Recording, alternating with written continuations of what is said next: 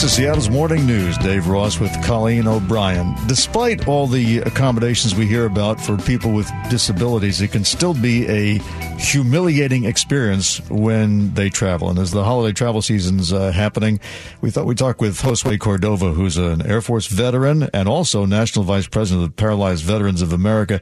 And you have experienced these problems firsthand, haven't you? Absolutely. You know, sadly, being in a wheelchair now 27 years since my injury, it's something through all the air travel I've had to face. I've dealt with many different situations like that. Now, the airlines, I mean, for example, veterans get priority boarding. People who need extra time boarding with disabilities go first.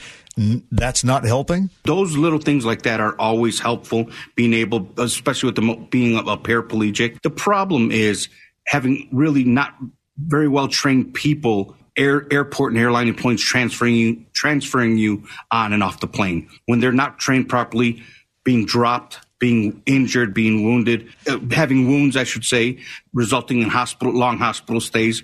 And sadly, there's even been recorded fatalities from such injuries because of improperly trained personnel taking you on and off the plane. And then talking about single-aisle planes with no accessible restroom at all on many of them. Right. I hadn't thought about the bathroom situation as well. So, you know, I think any person who's hearing a story like this and the experience, what can happen, are going, why haven't there been any changes? What's the response from airlines? You're absolutely right. You know, for me, talking with you right now, being in the Seattle area, I'm in the Chicagoland area. Traveling over there is a 4 to 4.5 hour flight. For me to travel to do a flight that way, I have to dehydrate myself 24 hours before I even take off, simply to avoid the potential possibility of needing to use the restroom during that flight.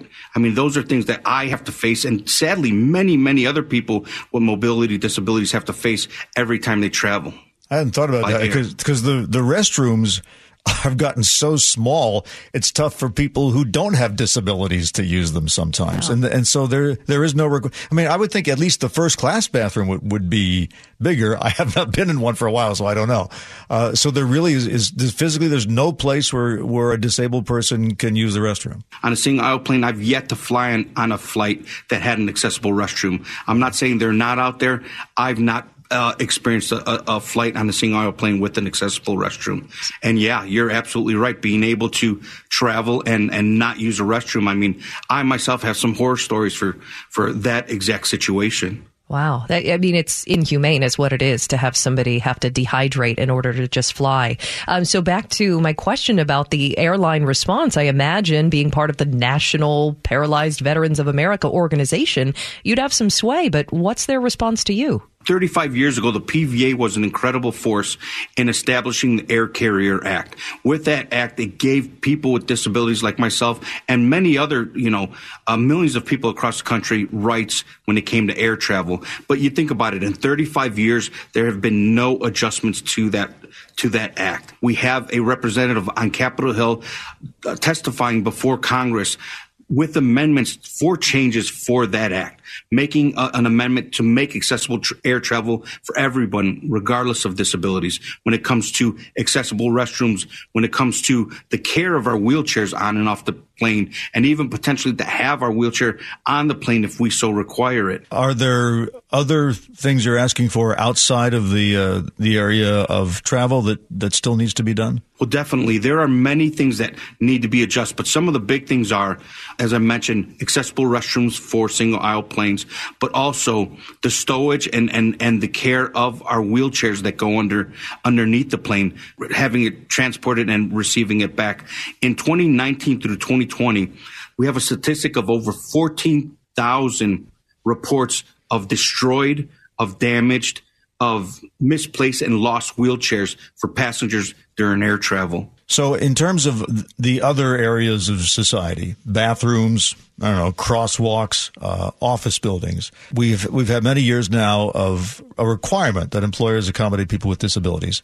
Is that working? With the Americans with Disabilities Act, the ADA, that's something that's really is opened up the opportunity for people in wheelchairs and other accessible required equipment to be able to participate, to be able to work, be able to enjoy just daily things around our communities. The airlines do not have to comply with that because the Air Carrier Act that was put in place so many years before, they are not required to live up to the ADA standard. And that's what this new amendment, the Air Carrier Act amendment, what we're trying to put in place, we're trying to update that to live up to kind of what the ADA is for everyday living in our cities and in our towns. We've heard a lot about the term allyship in the last few years when it comes to supporting women, when it comes to supporting black men and women and kids, that white people can step in and say, hey, stop, that's racist, that it's on the allies to try and put this stuff to rest. Would you recommend the same type of approach for individuals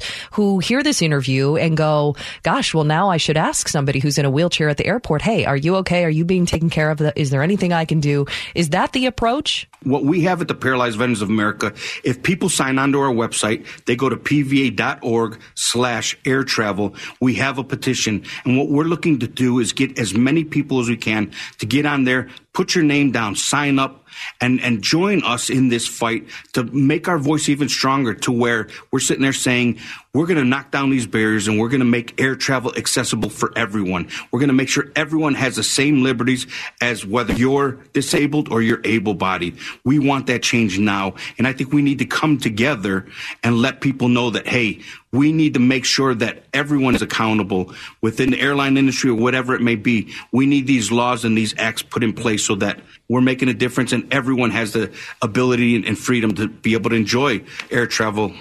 So no approaching at the airport or asking if anybody needs help. Is that not the way to assist those with disabilities? Everybody is very unique. And when it comes to asking questions like that, some people are very welcome to it and other people are not. So that really, as in all things, as in assisting somebody, even opening the door for them, people have different perspectives of how they want to be accommodated or not be accommodated. You know, Josue, we're here in Boeing country.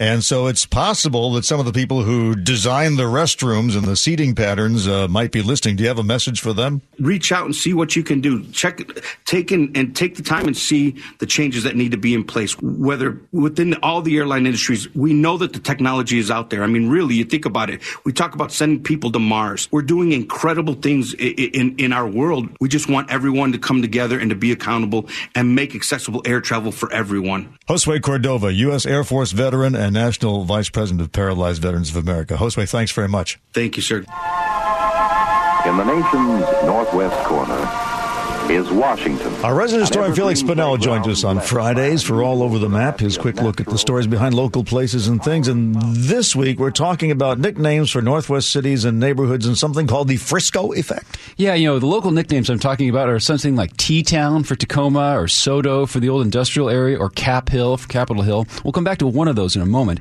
Now, until I read a blog post last week, I had no idea that Frisco as a nickname for San Francisco was such a divisive thing. This blog post is written by the founder and CEO of a naming agency in San Francisco, a guy named Jay Jurasich, with a company called Zinzin. It cited all kinds of sources going back decades to say, essentially, locals cringe when anyone besides a tourist uses the name Frisco for San Francisco. Though it also has had a kind of weird evolution. I talked to Jay. He said that no San Francisco resident better represents the struggle to come to grips with Frisco than famous newspaper columnist and author Herb Caen. He's Mr. San Francisco.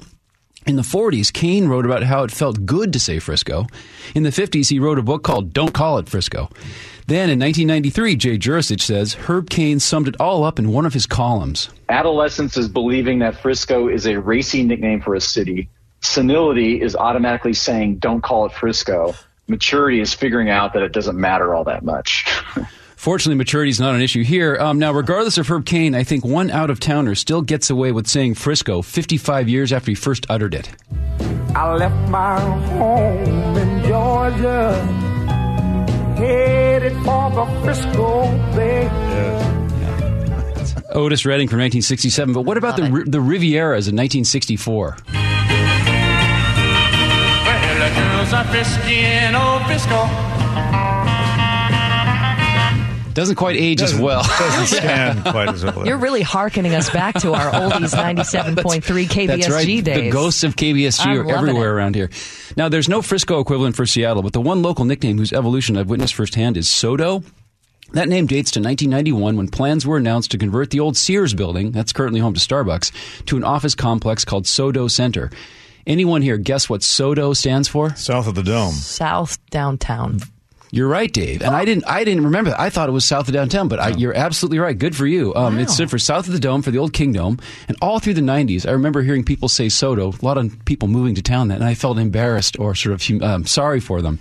But I think that place, which was we called it the industrial area when I was a kid, I think that SoDo is here to stay, and we're past the cringe part. We're past everything. SoDo is firmly dialed into everything. Aren't there a lot of major metros with a SoDo, though? I mean, I feel like that's... It's a play on Soho, which is the original south in New of York. Houston It's south of Houston Street. Yeah. And I think London has a neighborhood called Soho, which I don't know what the London is, if it's the same thing in London. But anyway, we don't have time to get into abbreviations like T-Town for Tacoma, or Cap Hill for Cap Hill, or Uptown for Lower Queen Anne, or West Edge for First Avenue and 2nd Avenue. Nobody calls it that. Yeah. But if you have thoughts, send me on the text line, 888-973-5476. Final word from Jay Jurisic, who, by the way, says he hates the name San Fran, but he likes the initials SF.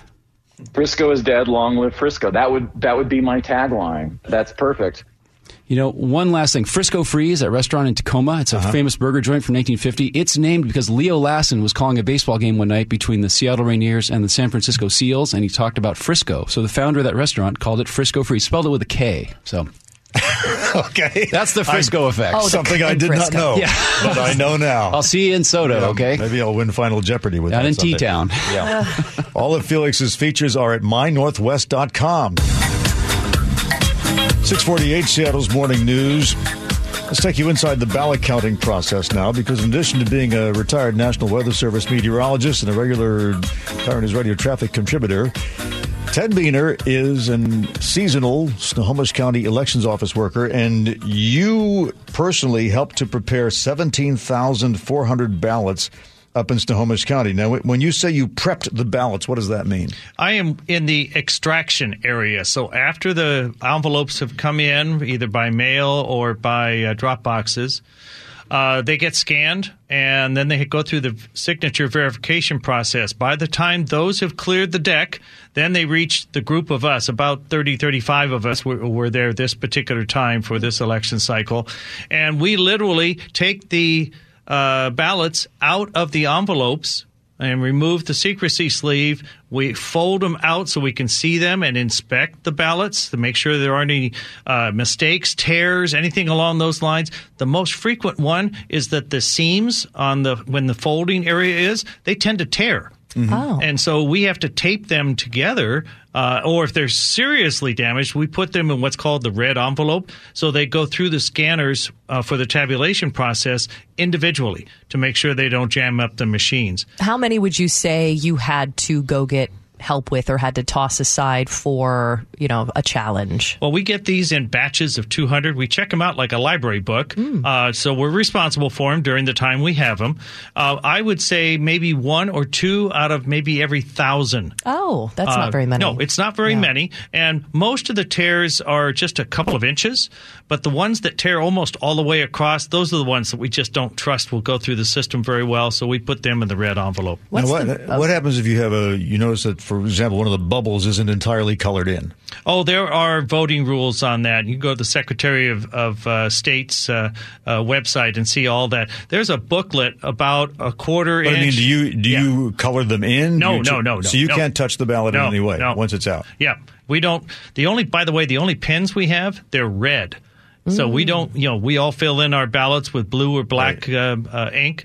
All we have anywhere in the area is red pens. So every ballot is checked on them before it gets into the machine. You don't just feed them straight into the machine. No, correct. Yeah, we inspect them to make sure that there aren't any issues. Every once in a while, somebody will use a Sharpie, and that bleeds through the paper.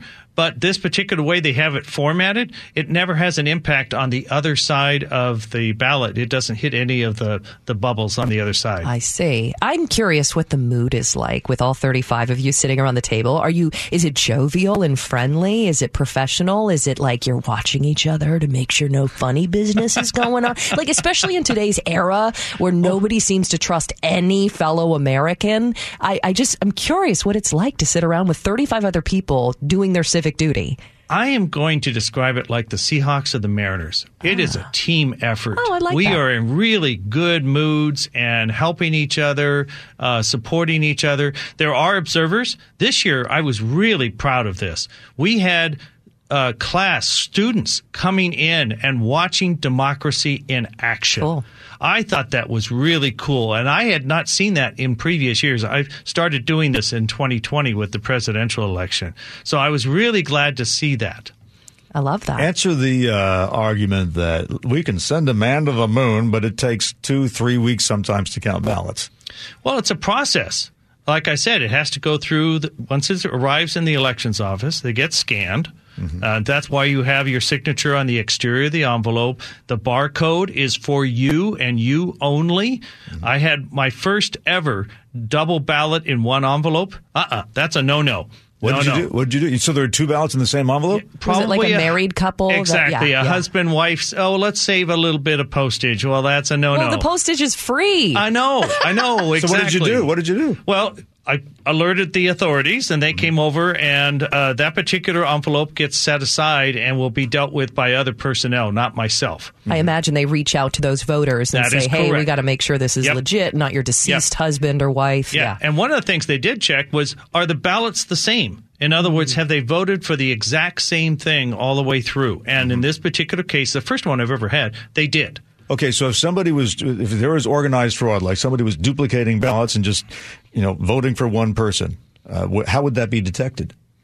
Say that again, Dave. If there was actual fraud, somebody was duplicating ballots on a machine, printing up their own ballots, sending them in under phony signatures, how would that be detected? Well, the signature verification is the big key right there. Mm-hmm. It will, there's, the claim that, I voted for my dead aunt who died, 3 weeks ago or whatever the case may be. Their signature is not going to match. It's just not going to happen. And for those that don't match, and in the case of Snohomish County, it was less than 1%. It doesn't happen very often. They have individuals who follow up with those voters, and more often than not, it is, and Dave, you and I talked about this off air, when we age, our signatures evolve to some degree. And that's where the issues usually arise. And Dave, you mentioned you had a neighbor that had to go through that process. He had to go down to King County, and he had to sign a thing 3 times and said, okay, yes, it's you, and then they counted his ballot. Right, but they weren't going to count it unless he showed up in person to, re-sign. I'm wondering how the younger generation is going to deal with mail-in ballots with signatures, because handwriting isn't really taught anymore, and so it's usually just scribbles, and especially with, the way you sign off on things on an iPad now, we kind of just go, whatever. The signature could be different every time you sign it. You bring up a good point that I've talked to my grandkids about, because they, I'm trying to teach them how to do a little cursive. No way. Right? I know. They won't do it. And you're going to run into it yourself here in the near future. So, okay. Your daily dose of kindness now brought to you by Heritage Homecraft. Meet the father-son team who defied the odds by completing a full Ironman race. We told this story when they initially began their journey. CBS's David Begnaud has the update. Well before sunrise, Jeff Agar is already 20 miles into his day. At 59 years old, he is training for another triathlon. It is a goal fueled by his greatest motivation, who's on his own ride up the stairs. This is Jeff's 28-year-old son, Johnny. Oh, you're a good little boy. When he was just 3 weeks old, Johnny was diagnosed with cerebral palsy. Johnny, there you go, little boy. It is a muscle disorder that makes it challenging for Johnny to walk and talk. Look at you. There you go. Jeff and his wife, Becky, were devastated. I remember asking him one day, I said, what if he can't play catch with you? What does that mean to you? And he said, I just love him. It doesn't matter what he can and can't do. It was at that point I thought, gosh, I got the right guy. The right guy. Mom's cooking when we get home. Who pushes through countless long runs, early morning swims in Michigan's frigid lakes, and bike rides 4 hours or more around the neighborhood. I believe I can fly. Triathlon's an individual sport that Jeff is taking on for two people, totaling 400 pounds with their equipment. When he swims, he pulls John. Thank you. When he bikes, he hauls him. Morning. Thank you for being out here. And when he runs, he pushes him. How do you feel about what your dad does for you? Because really, it's all for you. Yeah, I think, for me, it's a tremendous blessing that, I'm able to express my desires through him, and he understands that. I get emotional not because I pity you. I get emotional because it just gives me a feeling of inspiration to listen to you. Oh, thank you. Thank you. To be able to inspire someone else, it gives my challenges purpose, I think. It gives my challenges purpose. Well, that's powerful. We certainly have learned a lot from that duo. And now here he is from the G and Ursula Show, dressed for the Academy Awards. My goodness, I tell you what. Gee, Scott, I've never seen so many sparkles and spangles on a talk show host before. What is it? Where do you get that? You know what? It's interesting you say you've never seen that on a talk show host before. And I was going to tell you, have you seen what has happened in the last 85 years here at Cairo Radio? But hey, I mean, shout out to the upper management. By the way, it's interesting that we're talking about this. It's 8 years now for me at Bonneville, right here, Cairo. The longest you've been with the company? What? First of all, it's my first job. Oh. It's my first real job. You've had jobs. You were a self-made man with your car washing business and all the sales you do. Yeah, but those weren't guaranteed checks. And you're an auctioneer, self-made. Yeah, I got lucky. You got it all going. But congratulations on the 8 years. 8 years, you know what I'm saying? You are a highlight and a true sparkle to this radio station. I never thought I would make it this far. But I will say, I've asked Dave in the past, Dave Ross, I've asked you, so Dave, what's some advice you would give me?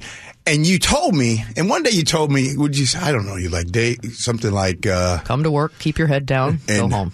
And sometimes you just gotta keep your focus, stay straight. I don't know. I usually say just show up for work every day. Yeah. That's a good start. And try not to let outside sources bother you. Yeah. Let's talk about Russell Wilson. No, man. I watched the news conference. Let's just play a clip here first. Okay. This is after he lost a game apparently. A lot of football left.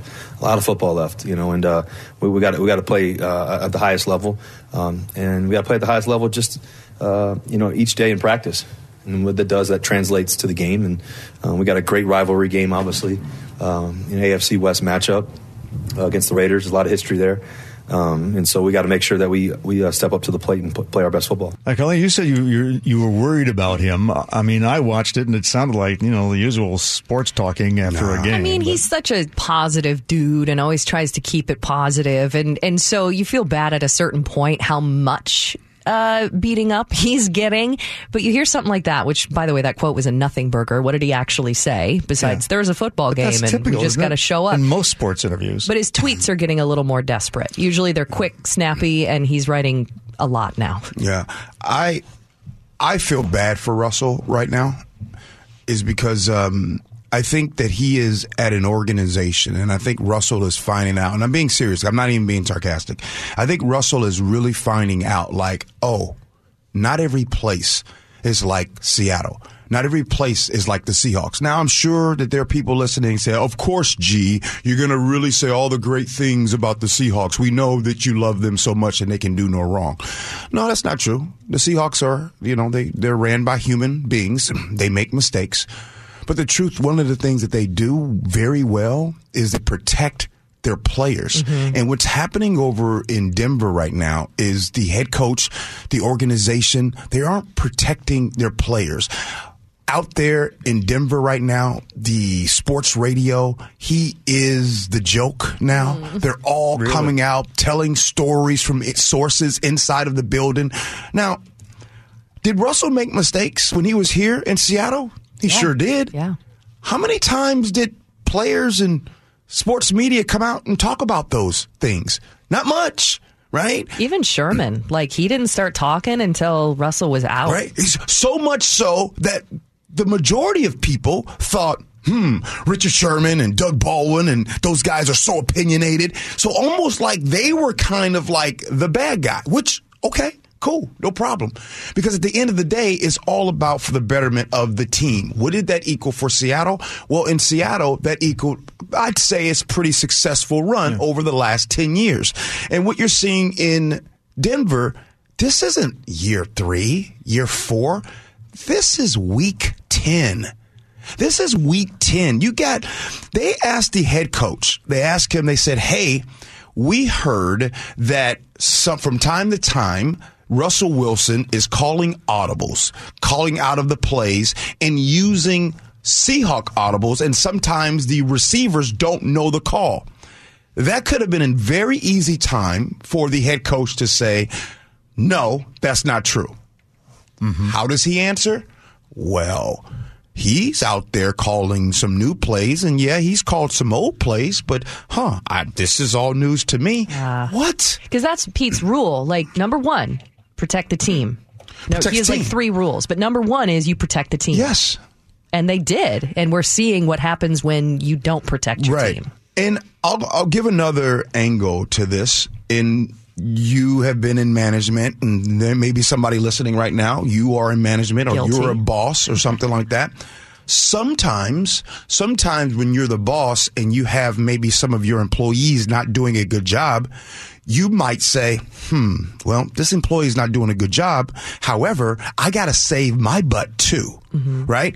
I think right now, Nathaniel Hackett, their head coach, because this is year 1, because things are so bad, I think deep down, instead of the protect the team mantra, I think he's more of the, man, I got to protect my butt. I need to survive this. Yeah. So let me I'm going to kind of think I'm protecting the team, but I'm going to kind of throw my quarterback under the bus again. But he did, the general man, did he choose Russell, or was it the GM? I mean, I thought it was the head coach wasn't necessarily the decision maker, right? I can't answer that. But it's interesting that you're saying that. Mm-hmm. The Denver Broncos chose Russell. Yeah. And when the Seattle Seahawks do things where they win or they lose, they don't say, well, John Snyder did this or Pete Carroll wanted to do that. Well, Jody Allen wanted to. No. You do it all as an organization. Mm-hmm. You win together, you lose together. You protect the team together. And right now, the Denver Broncos are not protecting the team. And they signed him for 5 years, right? Yeah, it's a lot of money. Yeah. So right now in the world, we got Russell Wilson and the money that he got, and you got Elon Musk and the money he paid. You know what I mean? Like, man, it's just going down around here. And Dave Ross, I just got to say, you're the godfather and the legend. I always get that opportunity to say that because you don't like compliments. Okay. My gosh, there's a skull and crossbones on your chest. Oh, I know. I'm going to put a picture on Twitter of this outfit. She and Ursula. Would you wear all this? I would never wear all that. No. I can't. Can you please take him shopping? I want a video. This is a new shirt. I got this yesterday at REI. Nice Nobody's mentioned it this morning. Sorry. Anyway. Were there any brothers inside REI? Oh, it was packed with them, G. Seattle's Morning News. Dave Ross with Colleen O'Brien. Seahawks are off this week, but the Mariners are making some moves, and that means there are new names to learn. Let's go to Mike Salk from Seattle Sports 710. So who did they lose and who did they pick up? Well, the big name they picked up is a guy named Teoscar Hernandez, which is a truly wonderful name. Yeah. Teoscar Hernandez. He comes from Toronto. He's a power-hitting outfielder on the last year of his deal. So as of now, it's just for one season. We'll see what happens. About 30 years old. I think he'll play this coming season at 31. And he is what they needed. He is a guy who drives in runs. And if you watch the Mariners last year, they were really good at getting on base. They did hit a bunch of home runs, but they were not great at driving the guys in who were on base. That was sort of the one big weakness on the team over the course of the season. And that's what Hernandez does. He hits the ball as hard as anybody in the league. And that's sort of one of the new stats that's really being looked at carefully, right, is how hard the ball exits the bat. And the thinking being, and when you run the numbers, the harder the exit velocity, the better chance it has of being a hit. And so a lot of the stats in baseball these days that the front offices are using are all about trying to take chance out of it, right? Whether or not a ball is a hit is dependent on a lot of things, right? Once the ball leaves the bat, the hitter is essentially helpless. And the defense plays a role, and the park plays a role, and the weather plays a role, right? Everything else would then start to play a role. And so what they like about exit velocity is that it starts to eliminate some of the luck of where the ball goes and just how hard did you hit it? And as it turns out, the guys who hit the ball the hardest are actually the best players in baseball. So they're not actually aiming for certain parts of the field. Most of the time not. I think there was a time, I always thought, 50, 75 years ago. The play-by-play guys always say, he's going to aim it to the gap, this and that, and the shift is on, so he's going to aim it where they're not. They can do that sometimes. They can go the other way a little bit. I mean, there are different types of swings. I hear that, like there was a choice, but I've always believed that it is actually more a roll of the dice, because when you're talking about, it takes a quarter of a second for the ball to get there, right? And they're swinging at 100 miles an hour. You can't plan that. Are they swinging at 100 miles an hour? Well, the ball's coming at 100 miles an hour, and it will often exit the bat at over 100 miles an hour. Okay, I was going to ask the measurement for which the velocity is measured. The line of demarcation is about 95 miles an hour. Once you hit the ball over 95, then it starts to really have a good chance of being a hit. Under 95, the chances are much lower that the ball will be hit. See, who knew? I didn't. That makes the game a whole lot more interesting to me. Man, baseball's fascinating, and it keeps getting more fascinating every year as they learn and figure out more and more about the game. I always thought they were staticizing it to, is that a word, staticizing it to death, right? Where it was just like, can we just play a game here? And they just kept analyzing. But that's interesting. I mean, I would say both things are true, right? There are too many stats at times, and they've taken some of the fun out of the game because as they figure out the perfect way to play and get closer and closer to quote unquote perfection, the teams all start to mirror each other more and more. And there's a level of that is sort of boring. On the other hand, it's cool seeing all of the things that they figure out about the game and trying to get to that quote-unquote perfect way of playing baseball. So back to the Mariners. Teoscar Hernandez hits the ball about as hard as anybody in baseball. It's exactly what this team needed. Absolutely. What's the other trade now? It's a sad one, though. Well, first of all, the other side of that trade is Eric Swanson, who was a reliever, and a young pitcher who has not pitched in the big leagues named Adam Macko. It's a bummer to lose Swanson. He had a really good year last year, but they had a lot of relief pitchers. Relief pitchers are sort of expendable. It's a good deal. On the other side, the other trade, Kyle Lewis, who was the Rookie of the Year here a few years ago, was dealt to Arizona yesterday in exchange for a guy named, I think it's Connor Hummel, who, may be something or may not. He's 27 years old, just finally made the big leagues, which is very late. But he's had kind of a late resurgence to his career. He can catch a little bit, play the outfield. But the story, you're right, is Kyle Lewis. How do I talk about Kyle Lewis? God, he had so much promise, right? Yeah. Wins the Rookie of the Year a couple of years ago in the short COVID season. And unfortunately, his career just has been completely destroyed by injuries. It started when he was in the minor leagues. He had massive knee surgery. He had another one once he reached the big leagues. He's really just, unfortunately, every time he gets healthy, he gets hurt. Compound that with the fact that he's just gotten bigger. And I'm not saying he's fat. I'm just saying he's gotten enormous. And it's making it harder and harder for him to play the outfield. I think he only played 12 games in the outfield last year. And unfortunately, young DH, who has not had that much consistent success in the majors, really just isn't worth that much. And it's... Yeah, go ahead. A late growth spurt? Is that what it was? No, I don't mean he got taller. I just mean he got bigger.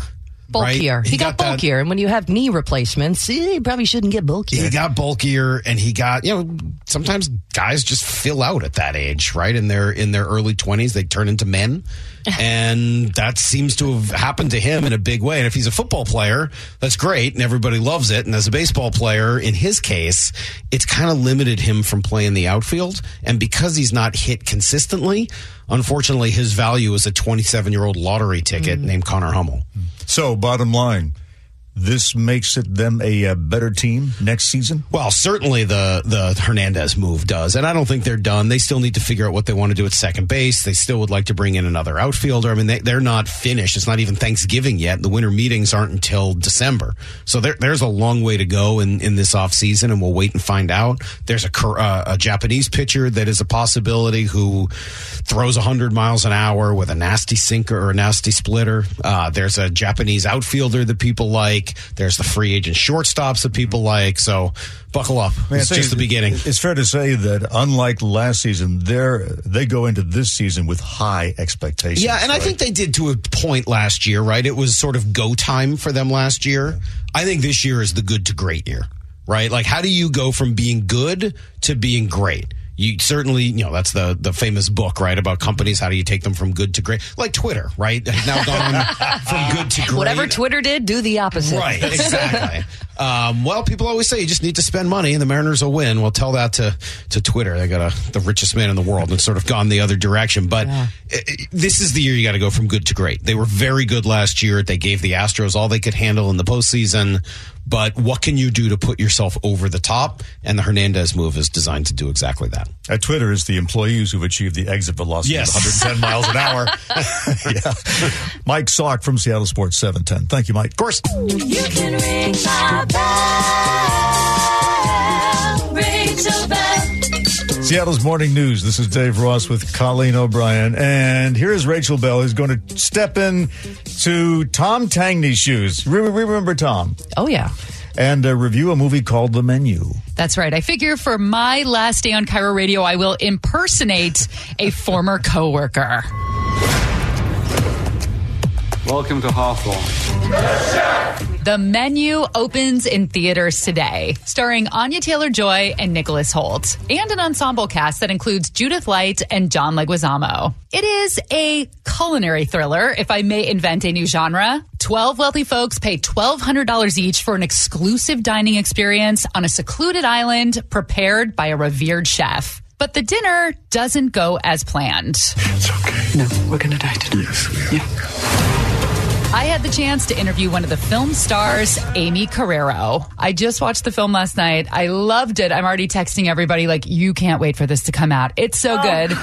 Thank you. The Menu, very simply put, is about a dinner party gone horribly wrong. Have you yourself had any kitchen disasters or a meal that didn't go as planned? Oh, constantly. So my best girlfriends and I have this tradition. We do a supper club every Monday. We've done it for the last 10 years. None of us really were cooks at all to begin with. Now I've gotten pretty good, but one of the first disasters, one of the first times I hosted, I wanted to make these like sloppy joes. My first mistake was I made turkey sloppy joes. My second mistake was not reading the recipe. I think it called for maybe 1 teaspoon of brown sugar, and I added like 3 tablespoons. So it was a sweet turkey sloppy joe, which is just about the most disgusting thing you've ever put in your mouth. I also like this idea of, I'm going to have a dinner party. I'm an adult woman, and I'm going to serve camp food. I have interviewed a few food stylists and caterers over the years who have been hired to create the food on sets like this one, where food is a prominent part of a film. I love learning the behind-the-scenes secrets. Like, for example, in The Good Place, the frozen yogurt that all the characters were eating was actually mashed potatoes, so it would keep its shape. Right, yeah. So in the menu, the guests are served this multi-course molecular gastronomy feast with, foams and gels. Can you share any behind-the-scenes secrets of, what this food was? Yes, absolutely. One of the first meals that's served in the menu is like a scallop on like this beautiful sea kelp and all this stuff, but we actually had potatoes. So it wasn't a scallop. It just was a potato that was like constantly being brushed with like seawater in order to make it kind of look wet. For the breadless bread plate, there were like these little dips. The one I was most curious about was like this black dip, which I have no idea what it was supposed to be, like maybe some sort of like mole, but it actually was just Crisco with black food coloring. So they were like, please don't eat this. It's disgusting. Hear more with Amy Carrero and lots more about the film on a future episode of Your Last Meal, out in 2 weeks. And The Menu is in theaters now.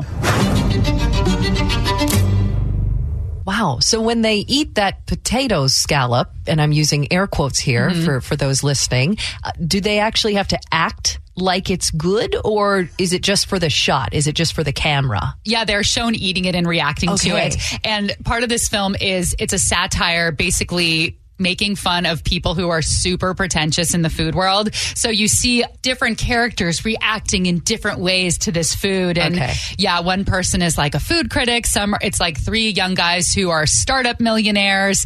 It is a very, very good film. So tell us about what your next step is going to be. My last meal, my next meal. So like I mentioned, today is my last day at Cairo, and I've done news for 20 years. I've worked here 15 years total, 12 this last round.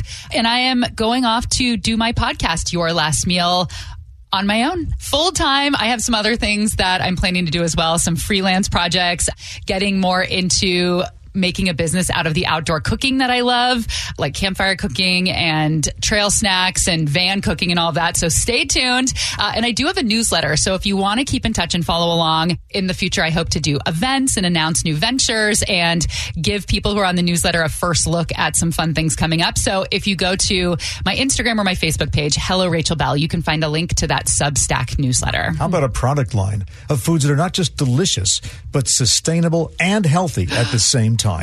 Products are so hard. I mean, when you go backpacking, you end up coming back with all this plastic because, you eat that instant kind of food, and that's always bothered me. So maybe I can get someone else to come up with that product, that like a disintegratable bag once the weekend is over. Edible packaging. Yeah. Like they wrap that Italian candy, that nougat candy, in that little thing that looks like paper, but it melts in your mouth. Oh, it's like the Botan rice candy. Yeah. Right. Remember those? Those in the grocery? Yeah. I love those so much. Yeah. I think you should do like an adventure company where somebody hires you to teach them how to chop their wood, go into the hiking, chop their wood. Edible. What an idea. Yeah. Oh, that's right. You still owe Dave. I know. Everybody, I told Dave I was going to come over and chop his wood, and then I canceled. Rachel Bell, bon voyage. Goodbye. I love you guys. We love you. I'm Dave Ross. And I'm Colleen O'Brien. Thanks for listening to Seattle's Morning News. You can hear us live every morning on 97.3 FM or subscribe to this podcast, and you'll never miss the show.